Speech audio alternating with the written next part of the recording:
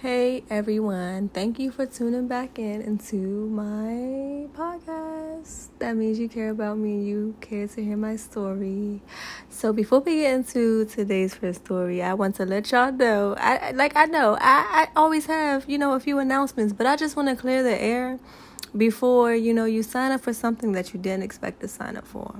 Okay, so I, been through a lot in life, right? And I don't necessarily always move and or talk in a linear direction. I jump timelines. And later on in my podcast, you would hear why I jump timelines. Okay? So let's go ahead and get into it. Okay? So I'm going to go ahead and start off talking a little bit about my earlier stages in life.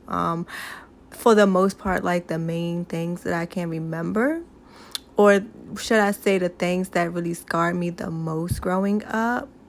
Okay, so this is not going to be everything that I went through. So later on, I might touch bases on something else that I went through in my childhood. Okay. So growing up, right, I was sexually abused by 3 men in my life. Yes, we just gonna go in hot and heavy. I was sexually abused by 3 men in my life. And all 3 men were close to me. 2 of them were, in a sense, father figures, and then another one was a family member, right? I grew up pretty much being homeless, moving place to place all the time. Never, really being able to keep friendships, etc., etc. I grew up with a very narcissistic mother. I am the oldest of four children. All of us are girls, so I had the responsibility of pretty much taking care of my sisters while my mother tried to provide the best place for us. One of the men that abused me sexually growing up, my mother actually chose him over me. Granted, she didn't know about the other 2 because I didn't tell her until way later on in life. But she knew about number 3, which she chose over me. And in my late teens, early 20s, before I had kids, I used to rep and run the streets. I done did some things that I wasn't proud of, which I will bring up in later episodes, maybe, if it ties into anything.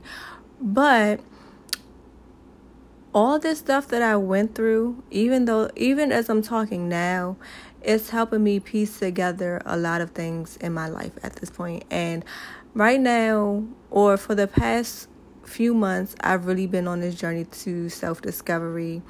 And I've learned a lot in this little bit of time. It hasn't even been a whole year yet, and I've learned a lot. And on my journey to self-discovery, this means that I dove straight into spirituality. I used astrology, divination, different forms of divination. I used human design.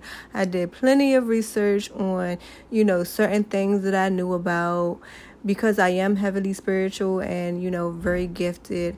I did a lot of research based on these intuitive nudges and intuitive messages that I've gotten. And I found out really a lot about myself, which I will, begin to break down in another episode, because I really want to keep my episodes short and sweet, because, I don't want to be sitting here listening all day to somebody, and I know y'all feel the same way. So I will catch you guys in the next episode. Thank you for watching, and enjoy the rest of y'all day.